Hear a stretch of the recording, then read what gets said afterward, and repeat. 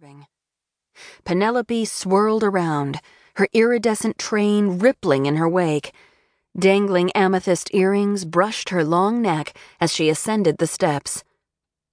From the corner of her eye, she saw the grungy photographer turn to leave, though a bevy of other models and celebrities strode behind her. That struck her as odd. There were still many good shots to be had. She had developed a talent for looking beneath the glossy veneer. Once inside, Penelope paused to take in the glittering scene. Dance music thumped, ruby and indigo lights sparkled, and a melange of perfume wafted above it all. "Penelope, over here!" A tall woman with wild red hair waved to her. She wondered if the photography had stopped Fiona on her way in. As Penelope cut through the celebrity-studded fashion crowd, Fashion News Daily editor Amy Winterhouse said hello, Tom Ford kissed her cheek, and Andre Leon Talley, a legendary contributing editor to Vogue, caught her eye and gestured his approval of her ensemble. Just past Andre, a highly competitive new model slid a narrowed look her way, and next to her was Monica Graber, a model she'd known for years who'd betrayed her ex-best friend.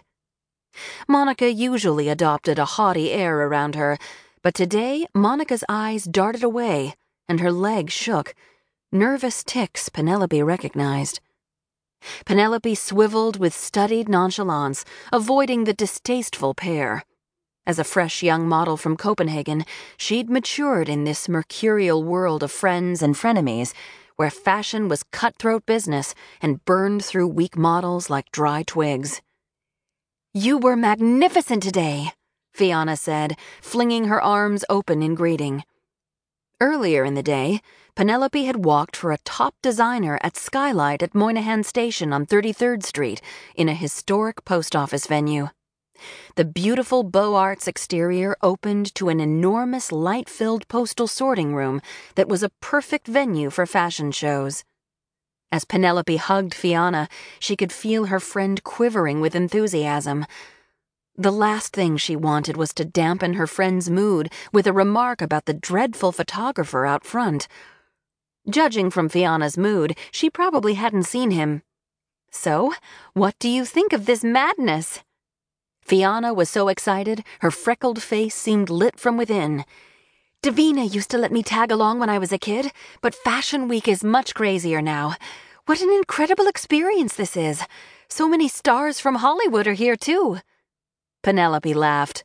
"Come on, you must be used to that in LA by now. Don't celebs shop at your boutique?" "New York has a different vibe. It's the Big Apple, the concrete jungle." Fiona started humming the Alicia Keys song about New York. "I'm glad you got to come." Penelope added with a wink, "There's a good chance your design I'm wearing might be published in Vogue magazine. Wouldn't be surprised if you get business off it." When Penelope told her that Andre Leon Talley had shown his approval, Fiona's mismatched eyes widened with delight. Fashion Week was the long-standing event where everyone in fashion met for business.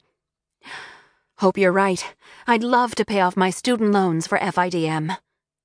Penelope glanced over her shoulder. "Some of the instructors from the New York branch of the Fashion Institute for Design and Merchandising are usually here. I'll let you know if I see them."